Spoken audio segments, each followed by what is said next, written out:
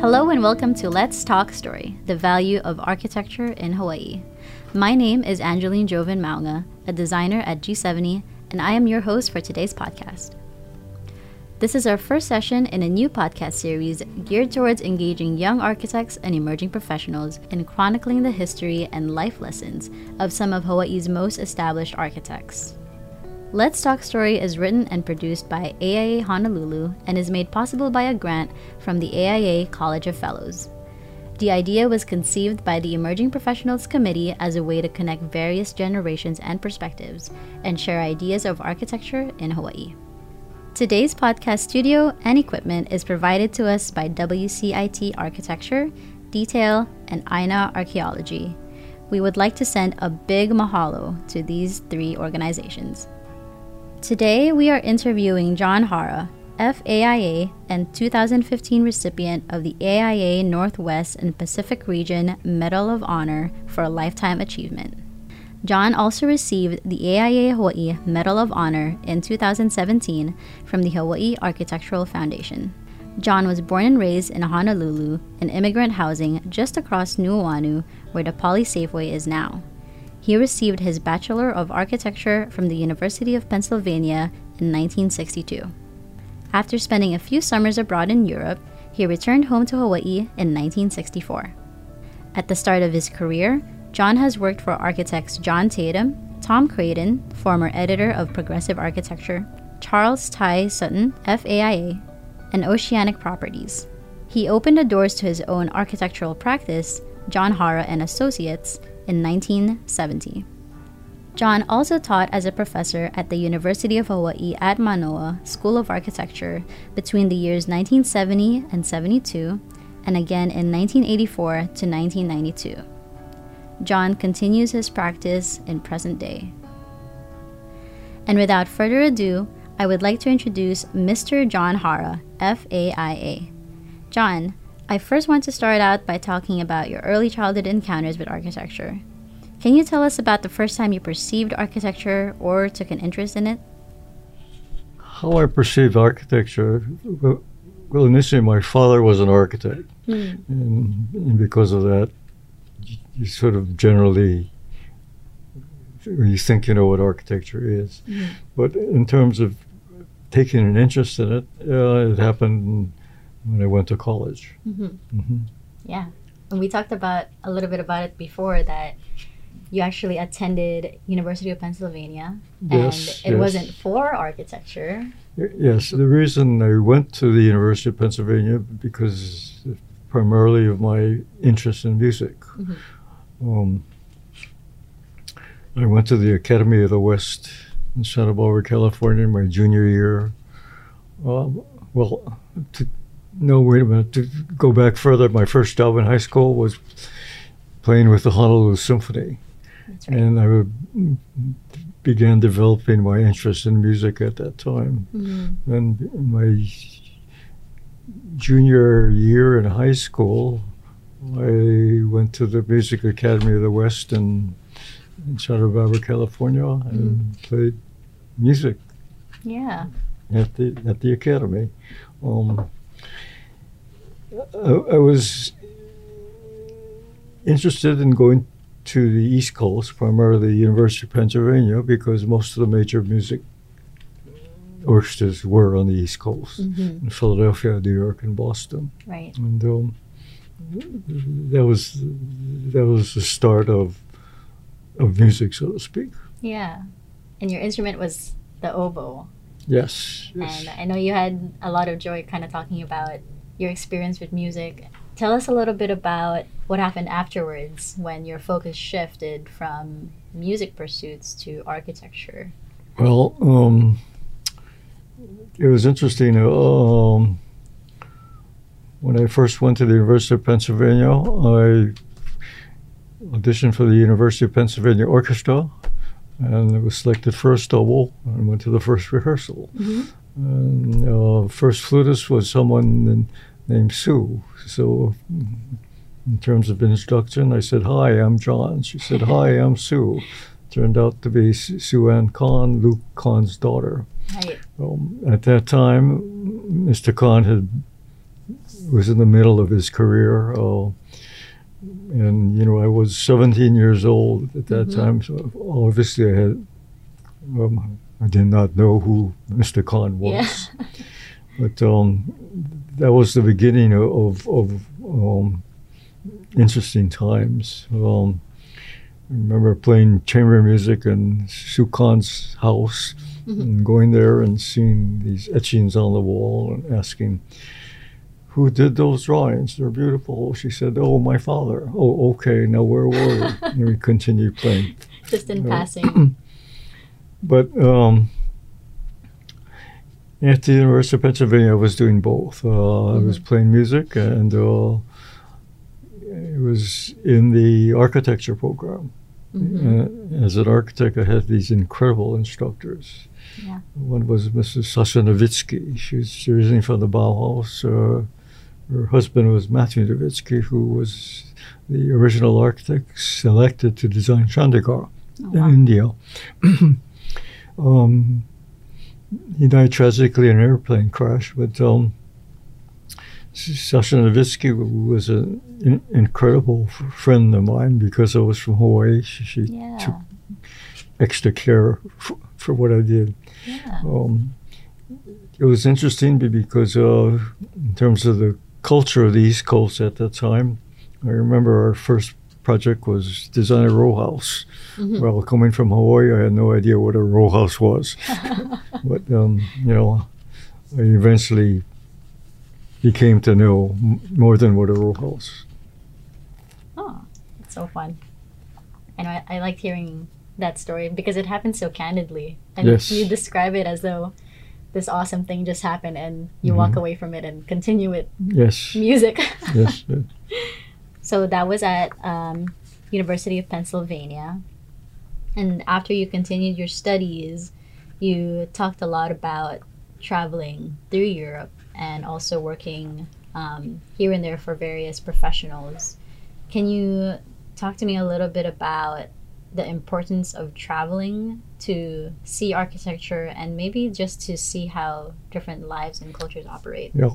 Well, as part of the program, the School of Architecture at Penn, we had an incredible staff of faculty members. At that time, it was called the Philadelphia School. And the emphasis was on, history and really architectural design. And instructors there became very much part of the educational environment. Specifically, Robert Venturi was one of the architectural critics there, and his focus at that time was on history and things related to history. And also at that time, he had not built very much at all. He was just starting his own professional career. But his perspective of history was incredible. Right. The other people were, for example, Grant Mason, who wrote about the history of architecture and also lectured. As part of the architectural curriculum, the history of architecture. So the educational experience was something. In addition to Mr. Khan, there was people who worked for Mr. Khan on staff. Mr. Jurgala, who was at that time also teaching at Penn. It was very inspirational. Yeah, lots of great people at that university. Speaking of my time in Europe, I graduated from Penn and decided, to go back to Hawaii was, at that time, 18 hours by plane. To go to Europe was 6, so it'd be much easier to go spend some time in Europe. And one of my professors was from the south of France. His name was Leon Lochter. I asked him if I could get a job, and he said yes. So I spent the summer working for him in southern France. And beautiful place. He was the start of my stay in Europe.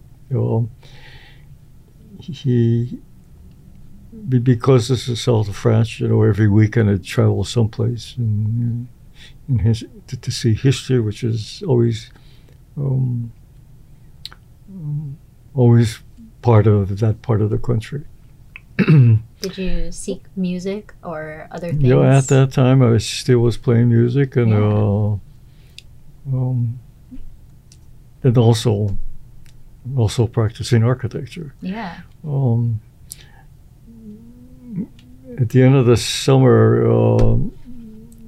Mr. Lossiter had to return to Penn to teach, so he suggested he made a recommendation for me to go to Europe, or to Zurich, Switzerland, and he recommended me to this particular office. And so after traveling for a month in the summer, I ended up in Zurich, in a more or less international office there. Wow. It was a rather large office. It's called Steiger and Steiger. And it was also an international office. So I remember coffee hours, people used to speak Swiss, German, French, Italian, and also English. The whole pot. Right. Wow. And so that was another kind of experience. And being in Zurich allowed me to travel again every weekend to someplace to see the history of architecture. Yeah. That's amazing. I mean, it's so different to practice outside of the United States. Yes. And that was at the start of your profession too. Yes. Yeah. And again, the experience working in Zurich, I met people who had just immigrated from Budapest at that time, which was having a real problem. And a dear friend of mine was from Japan, or he was working there at that time. So he didn't speak much English. I didn't speak much Japanese, so we spoke to each other in bad German. It was very, very interesting. Happy middle. And since that time, on our many trips to Japan, we have always met. Most recently was 3 months ago, Christmas in Japan. Oh, that's sweet. Yes. But again, continuing on, after finishing Zurich, I decided to work in another part of Europe and found a job in Paris. It was at a firm in Paris? Yes, and this is an international firm, Condelis, Woods and Josek. Very interesting. Again, another international kind of firm. People didn't speak French very often, but again, people talked a lot about architecture and were there for all kinds of reasons. That was an experience. And it was also 2 blocks away from where my apartment was. So you can just walk down the street. Yes. Enjoy the city a little bit before work. Yeah, some good memories. And I'm sure the things that you've learned working at those firms, you kind of carry with you coming back to Hawaii. Yes. After all of that travel. Yes. So I think it was in 1964 that you actually came back to Hawaii.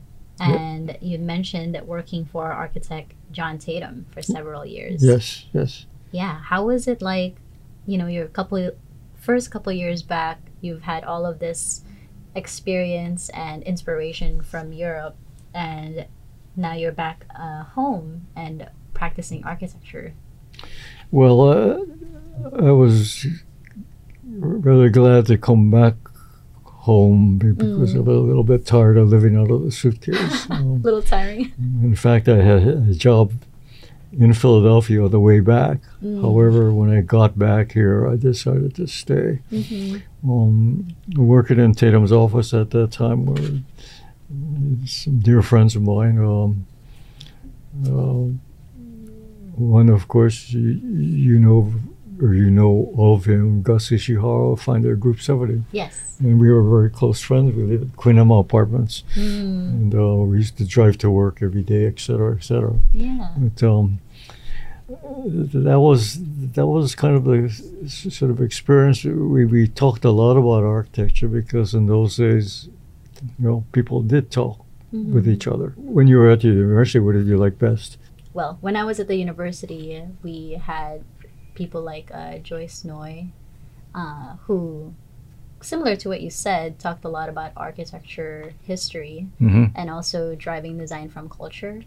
And I felt that was unique to the experiences that some of my friends that studied architecture out of state, it was different from their experience in architecture school out of Hawaii.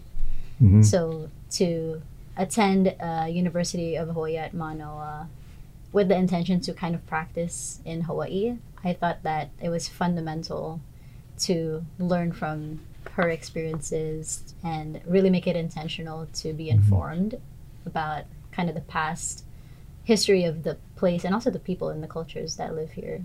So I thought that was a really interesting thing that was different about the university. Yeah. Are you aware of, has the school changed since you left it? Oh, maybe it has. I know that we've had different people that are interested in architecture in Hawaii, and so that drives a lot of different professors from out of state to kind of have interest. But I think the one thing that's consistent throughout the years is the respect towards the culture. I am thankful that a lot of the professors share that sentiment of wanting to make sure we design right, or we're right with culture and we're right with place. And I hope that kind of continues on in the practice going forward. In 1970, John Hara Associates was established. And that was kind of a culmination of all of your experiences and now making this decision to have your own firm. Can you explain the choice to open up your own practice instead of maybe looking for somebody else that you wanted to work for, or a different firm that you wanted to work for? Well, when you first start your practice, it's essentially very small projects. So I had one or two houses, and I figured, I'm doing this by myself. Why don't I do it open up an office? And one of my relatives was involved in certain kinds of development, and he gave me a lot of work. So that's how I started my own practice. So, I imagine it was very hands-on for these residential projects. Right, and it was at a time where there were different kinds of projects I was working on. I mean, some were very, very large, some were very, very small, and the combination thereof was interesting. And together with some people I worked with John Tatum to join to work with me, which is very good. To collaborate. Yeah. One of my experiences in Zurich, Switzerland, and also at Penn, I was fascinated with the work of Alvar Aalto, the architect in Finland. And I continued to be interested in him. And when I was working in Zurich, I had a conversation with him because he was in Zurich for other kinds of business. And I talked with him, and he said I wanted to work in his studio. He says, well, I don't know, but why do you want to be in Finland? You come from Hawaii, which is very interesting. Whole different environment. Yeah. But that was my beginning. Was going to see most of his projects. Right. And I spent some time in the early 60s. That was my first trip to Finland, and it was an incredible kind of experience to see all the stuff we saw slides of, but to see the real thing. Right. And of course, subsequent trips we were also as fascinating. And it's different being in the actual place as opposed to reading about it or seeing it, and really living that lifestyle elsewhere too. Yeah, that was part of the European experience, and I remember further on down the line, I kept importing fixtures, but they weren't able to importing fixtures from Europe, which didn't quite align with electrical systems in the United States. Oh. So I had them shipped to the company Peerless Lighting, and I don't know if they're still around. And they changed the lighting fixtures to be adapted. Make it compatible. Yeah, right. So from doing these residential projects, I imagine you start to kind of have a sense of what you really like in architecture and the kinds of things that you want to implement in your designs. Yeah, well the thing I learned and throughout all of this traveling and even going back to my days at Penn was how design can be so specific. And of course, being from this place, which is incredible, the place is incredible, the quality of light is incredible, et cetera, et cetera. So, it's a very special place. Right. And that helped me to develop certain things in doing design. This is a very, very special place. It was, it still is, it's changing, but it has to do that. Has to adapt. But you're talking a little bit about the specialness of Hawaii. And like you mentioned, the quality of light and air is different here.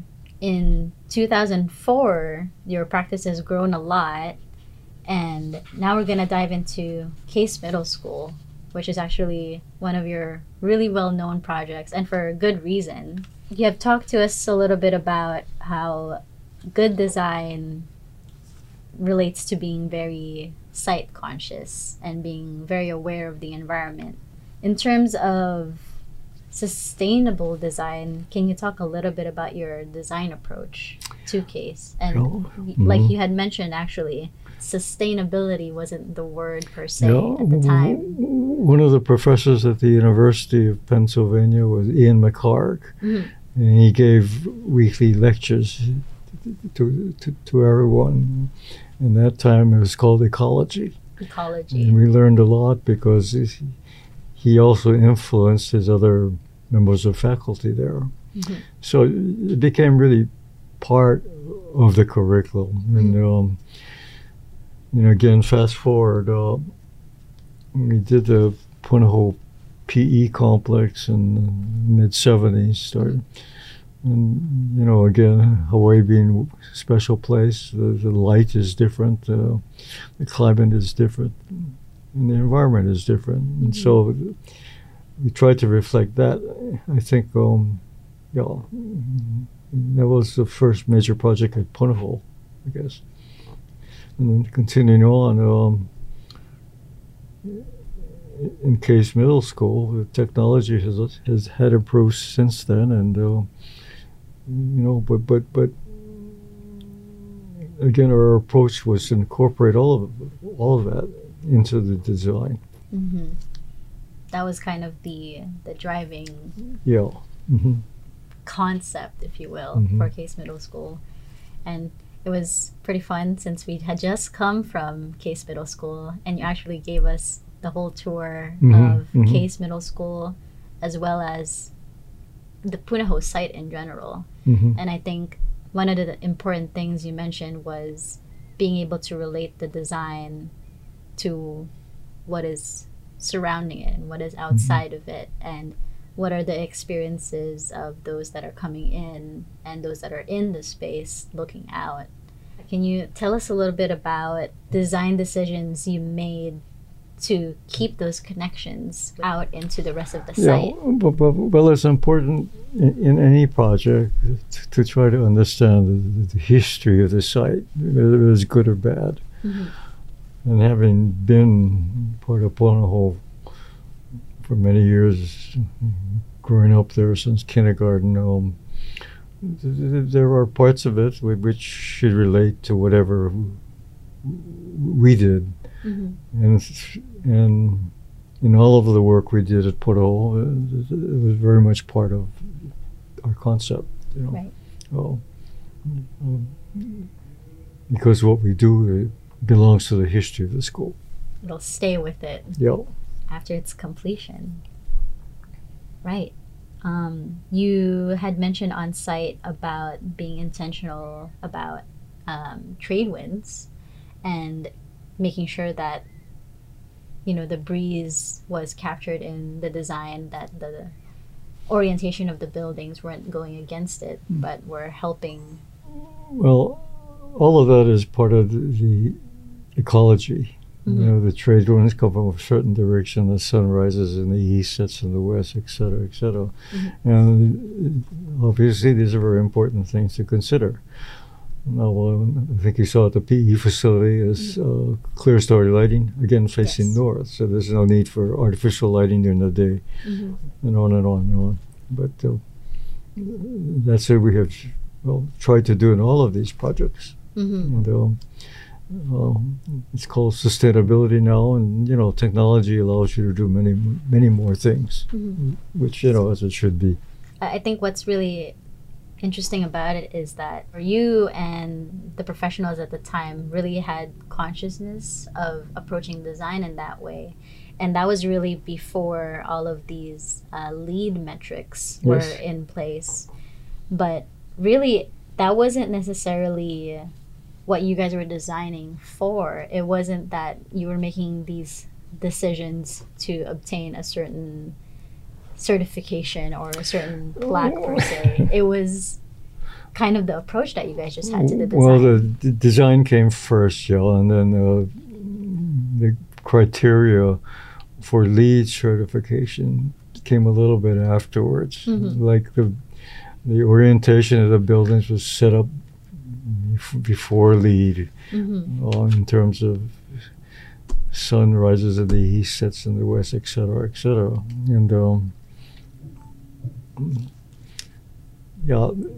these were the most important things. And then, of course, LEED they just began the criteria for LEED design. And, as I mentioned to you earlier, we had grates in front of the entry doors for students to wipe the snow off the feet. Well, that was part of it. Non-existent Hawaiian snow.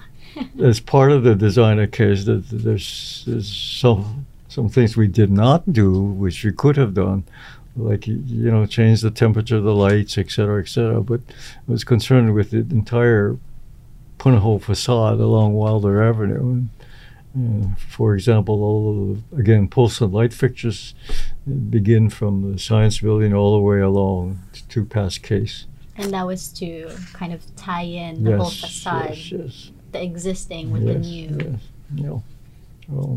Right. So not everything was done for LEED certification, which I'm not sure that happens much today.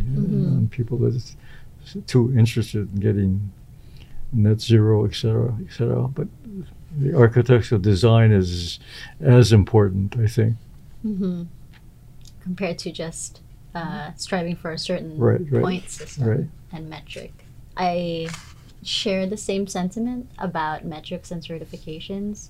I think they provide a good guideline to kind of evaluate a project or evaluate a design, but striving for points isn't the goal of architecture. We're designing for people and we're designing for these places. There's a big difference between projects that are accomplished design-wise and also have passed those metrics compared to projects that are only aspiring to achieve certain points. There's a difference in the quality of design and the intentionality of it. And I think it's a good challenge for designers to still be conscious about design and put design at the forefront. We're on the topic of Case Middle School, and earlier at Punahou, you actually showed us the other buildings that you worked on as well. Can you talk to me a little bit about the unique learning environments here in Hawaii and how are they different from some of the schools that you've seen in the mainland and maybe internationally too? Well, nationally and internationally, I don't quite understand the process that they went through, but what we did specifically at Punahou and other educational institutions is obviously involve many people. Mm-hmm.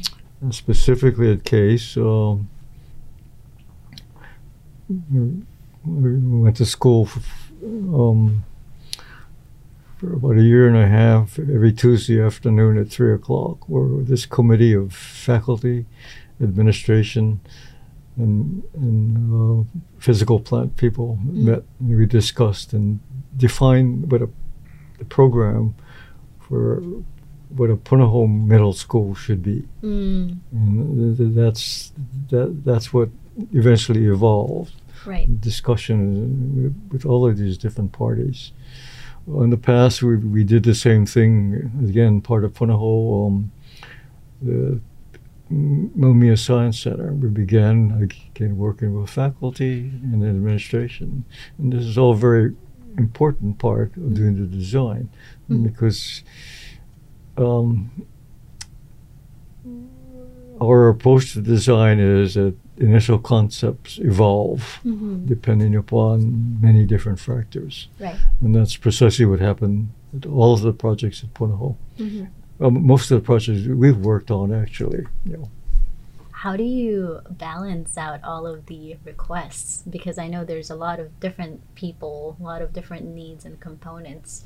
How do you, as an architect, kind of synthesize? You listen to them and you convince them otherwise.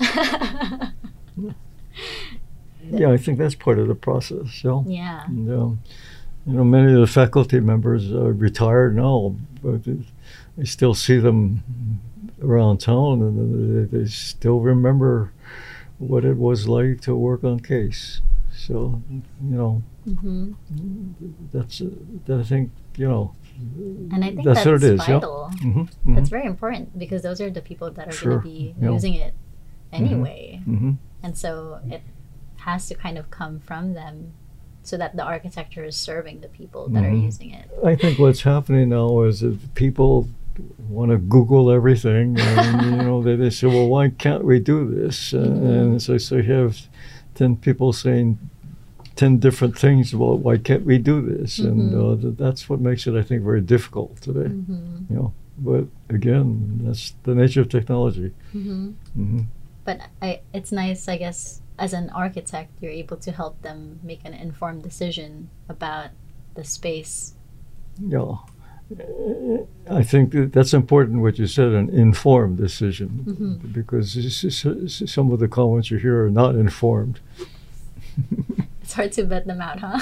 Yep. But at least from my perspective, looking at some of the plans, I kind of see this village concept almost where, and maybe it's the nature of how CASE Middle School is supposed to serve different grade levels. Well, that was a concept that was arrived at by this steering committee, so to speak, about to create a village. And that's what it is. It's a different kind of community. Other middle schools, I don't think is that separated. I may be mistaken, but that's what we arrived at as a committee, I think. And well, amazing thing, it works today. It still works. It continues to work, I think. Right. It's all separate yet interconnected. And on site today, we were talking about how life also happens in those middle spaces. Yes. That life and activity happens in that circulation space. That's kind of the gap in the middle of these Yeah, buildings. the important thing about, well, when you do a building, it's not only the building that is important, but the space between buildings is important. And most of the projects we worked on, that really counts for a lot. You saw that case, courtyards in between, again, very important. And, different kind of courtyards in the science building, you know, in different kind of spaces in the PE facility. So, this kind of gray space is very important. So, and it's nice that some of the function has stayed and some spaces have been kind of transformed through the generations, yet it's still serving a similar purpose. Well, that's always something difficult to do. But we began with, I think at Punahou, with the science building of just these spaces which had no name, and then continued on with CASE, and they become another kind of learning center, which is, part of the educational system, I think. So you talked earlier about having those discussion meetings with the faculty at Case Middle School and really forming the design, and that seems to be a positive memory that you have from the design process working at Case. Are there other lasting memories that you have from that experience that you want to share? Anything that you guys may have done during construction, or memories of, when the project was in progress? Well, I think a lasting memory is the entire process we went through. And the defining the program, and working with the contractor, defining the construction, and finally, at the end, it's the Case Middle School. To this day, the people who were teaching there come up to me and say, "Hey, that's the most memorable thing they've had, teaching at Case," which, you can't beat that, right? Yeah. That's amazing. And I think that's one of the reasons why a lot of people go into architecture. It's because you leave behind this tangible thing that people can enjoy and generations can appreciate down the line. And it really is a lasting positive impact. And John, on site today, you showed me a little area where you signed your name at Case Middle School. Do you want to talk a bit about that? Well, Steve Piper and I worked very closely on the entire project from day one, and towards the end, they're pouring the concrete curb. So we said, "Hey, I got this great idea. We're going to sign our names." Okay. So that's what we did. We signed our names. Left your mark. Right. Right there. Directly. Right. That's awesome. That was a great treat. It was very unexpected too. And it's not very loud, so it's kind of like a little treasure that you find as you're walking along. Well, I have a picture of me and Steve, actually last year, standing next to it. That's awesome. We're standing on it. It's refreshing to see after, these many years that it still functions, I think, very well, or at least to my knowledge. And, I think that's about as good as you can expect, And it's well maintained. Yeah, it's well maintained, and people care about it. That's very important. Yeah. This new second, third generation of teachers, they love it. So, and they weren't part of the original ones, but they still love it, which is, I think, very important. And I think part of that adoration and love for a space is because they realize the intentionality behind the design. Yeah, I think so. Yeah. And how you mentioned that the community faculty were involved in the decision making, I think it's a huge deal, because in that sense they're also leaving their mark on this space, and they're taking ownership of it. That's true. That's really awesome to be able to have that. Yeah, it was great being at Case Middle School today.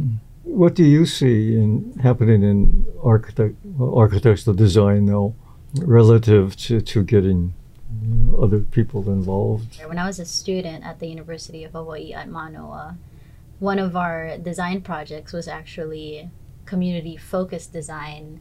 I would say maybe about half of that studio was focused on research. And by research, I mean going up to the occupants of that space, asking them what are the needs of the space, what doesn't work, and what does work, you know, what needs to be changed. And as a student, it was a good exercise for me to be conscious that, again, we're not just designing these sculptures per se, we're designing buildings that people will use and occupy. It was really valuable that our studio went through that process of interviewing the building users, interviewing the surrounding building occupants, and also taking time to be in the space and experience it for ourselves.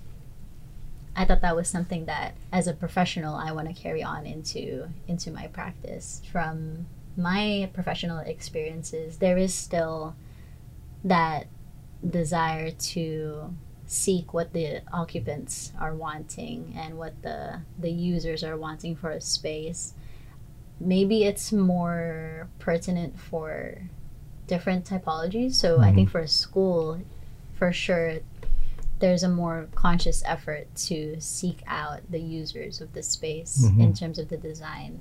Some of the work that I'm seeing happening in Hawaii, thankfully, that's still something that's being practiced. We've done that in different forests for mostly all of the projects. I think that's only one part of the design process. You know.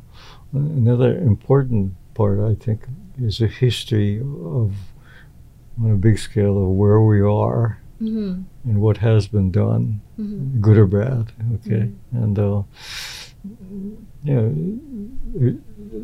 again, in my experience, you know, from Penn, you know, learning about history from Venturi and Jurgala and et cetera, history is very important. And and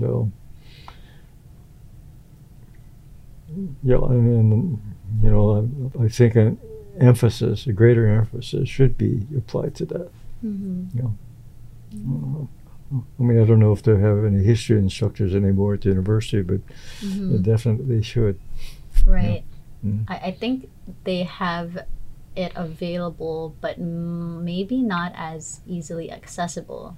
And the other downside, I guess, in our other conversations that the two of us have had, is there's a pressure for time and deadlines, and sometimes that kind of gets in the way of spending a little bit more time on the design and history and research. Yeah, well, it's interesting when we're talking about history. In my first year at Penn, the history of architecture class, we drew by hand plans of the Gothic cathedrals. Wow. And I still have those drawings, and you know, that was part of the curriculum and part of the mindset at that time of trying to understand full on the history of architecture. You should frame those drawings, John. Yeah, I should. That would be really nice. What year were you as a student at Penn? Freshman year. Freshman year. In those days, first of all, I didn't know what a row house was. I didn't know what a Gothic cathedral was either. So, coming from music background too. Well, not only that, I'm glad that you had a good experience revisiting Case Middle School today. I had a great time as well. Now looking back at it after all these years, and throughout the course of your practice, you've seen architecture evolve over the last 60 years. How do you feel about the future evolution of Case Middle School and maybe Punahou as a whole?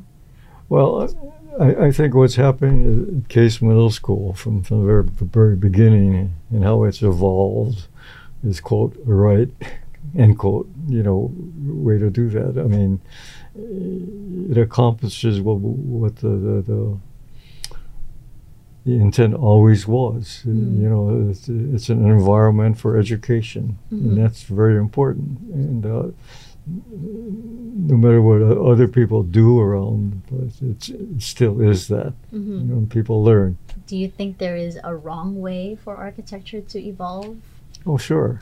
You know, when people turn something into what it's not supposed to be, that happens all the time. When they miss the intent. And it never serves. It doesn't function as well. Right. It never will. the blueprint has changed. So That's correct. So John, you mentioned a lot about architectural history as being very important and something you feel needs to be a part of conversations more. Tell me about your thoughts on why you feel architecture needs to have more conversations between professionals, between clients, between the community. Well, I think it's very important. When I first started my office, as part of Group 70, we used to have these solve the world problems. We used to stay overnight go to a beach house or something and just talk about it. And that's what we did, And you showed me those photographs of you guys. It was incredible. Now people, at least I noticed this at the university, they don't talk to each other. They send them emails even though they're sitting 10 feet away. Again, the idea of live conversation is very important. And I think it's also important, well, even in the AIA, it's more fun to meet together. Together in person. Right. And sharing that camaraderie. That's right. That's right. Again, technology, and the COVID thing obviously had an effect, but we need to get back to what it was. Right. How would you encourage, I guess, emerging professionals like myself to seek out more experienced architects like yourself and start kind of these conversations similar to what we're having now? Well, I think one of the major differences now is when I was just out of school, we had heroes. Heroes. Alva Aalto, Le Corbusier, Jorn Utzon, etc., etc. And we followed, everything, but we learned all about them. I think that's somewhat missing today because there are many more architects, but that's not to say that you can't learn. And the important thing is, I think, dialogue. You can't just send emails or Google something. It's dialogue that's very important. And walking through, right. and even passing on lessons learned from projects. Yeah, it's very vital. John, what do you think the future of architectural design in Hawaii should be focused on? Or maybe where do you think it's headed? I think architectural design in Hawaii should, be designed by people living in Hawaii. I think a lot of the work being done now is done by, quote, architects coming from the mainland and the local offices. They make a lot of money, but they like to do the working drawings. And, I think that it should be the other way around.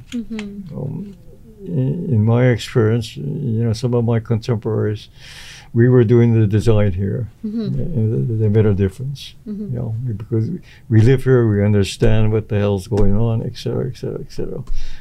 Coming from the mainland, people don't really know. And as I mentioned earlier, I think in another conversation, one of the historians at Penn said, there was a time when Philadelphia looked like Philadelphia. New York looked like New York. Boston looked like Boston. That's not happening anymore. This whole world is beginning to look alike. But that's not to say that we can't modify that somewhat, because we live in a special place with a special climate and special environment. And I think that's important. Yeah. And I think people recognize that. I know for myself and my peers, there is still a desire to come home. That's right. And again, you come home, right? That's important. And it's always different, to be able to do good work in the place that you live in your home, and to have a say in what happens to the place.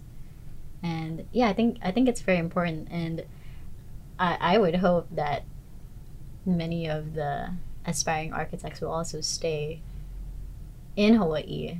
You know, those that have grown up here and have studied here, that they would Sure. have the opportunity to stay in Hawaii and Well, I design. also think it's vitally important that the people who are born and raised here, educated here, go away, travel, see the world. Mm-hmm. That's as important. But the fact is that you live here, you know what life is here like. Therefore, you should go to other places to see how other people live. That's great advice to give. What other advice would you give to architects of the future as technology kind of continues to evolve and merge with the profession? What would you advise them to do, or how should they approach this kind of merging of technology with architecture? You have to begin to think of what architecture means to you. Hmm. Okay, and once you do that, then that in itself sets a direction. Right. You know, like if you like technology, fine. And if you like construction management, that's fine. I mean, there was never a course before in the university curriculum of construction management. Architectural profession is such that there's so many different categories, you know. But, and it has to happen that way because there's so many people and technology has changed. Mm-hmm. But you just have to pick up what you think is most important. Mm-hmm. Do the best you can. You know, your core beliefs and your core intentions have that drive, Mm-hmm. your vision for architecture. And I think that's why it's important to have these kinds of conversations, is because it matters what the previous sentiments were from past architects, Mm-hmm. I think, and, you know, their approach to design and their view of architecture. Mm-hmm. And for a young aspiring professional, it's important to set those beliefs going forward and at least be conscious about why we do certain things and why we make certain decisions. Mm-hmm. Yeah. But I think, as another core value, so to speak, would be to understand where we are, where we live, Mm-hmm. what the culture is like. Mm-hmm. That's very important because no matter where you go, this place is home. Mm-hmm. You know, and it's different. Mm-hmm. You know, and even if you come from elsewhere, emerging professionals should try to understand what the culture is like here, Mm-hmm. because it's not where you come from. Mm-hmm. You know, It's different. It's not Yeah. the same. Yeah. And there's a specialness about Hawaii, Yeah. and a lot of people recognize that. Yeah. And there are people who were never born and raised here, but they live here now, and their contributions are incredible. Mm-hmm. That's important, you know. And I think it's because they make the effort to That's value right. That's and right. experience it. Yeah. That's right. Because you don't have to be born here to do good architecture. Mm-hmm. Mm-hmm. Yeah. But you need to have that heart Yeah. to want to do it, Yeah. Sure. to be right with people, and to be right with Hawaii. Mm-hmm. Yeah. What principles do you believe emerging professionals should embody as they design Hawaii? Well, again, we touched on it, though, and one is understanding where we live, the history of where we live. Mm-hmm. I mean, not because you're going to recreate the history, but just know about it. Mm-hmm. You know, and again, know why this place is so special. Mm-hmm. You know, it rarely snows here, and that's incredible. It rains, but doesn't rain like it does in Florida. You know, and on and on. So that's why when you go away, it's great to come back here, Mm-hmm. and it's great to go away too to see how the other places, see how the rest of the world lives. you see different things, you eat different things, etc., etc. Mm-hmm. I think that's very important. Mm-hmm. You know, and especially for the younger people, because you know, when you get to be old, you do things in a different way. Mm-hmm. You have to do things in a different way. Mm-hmm. But when you're young, when you're an emerging professional, quote unquote, you have all of these different kinds of options to pursue, and I think that's the great thing about being young. You know, take advantage of it. Yeah, and go for it. Yeah, sure. You have to do that Mm-hmm. because the world's not going to go back to what it was.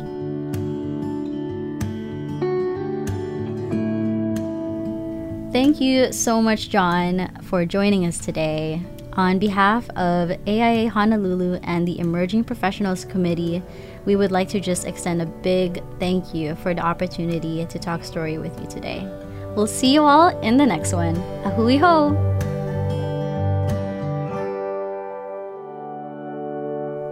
That was the end for us. Yeah. How do you feel? I need my nap. You did it.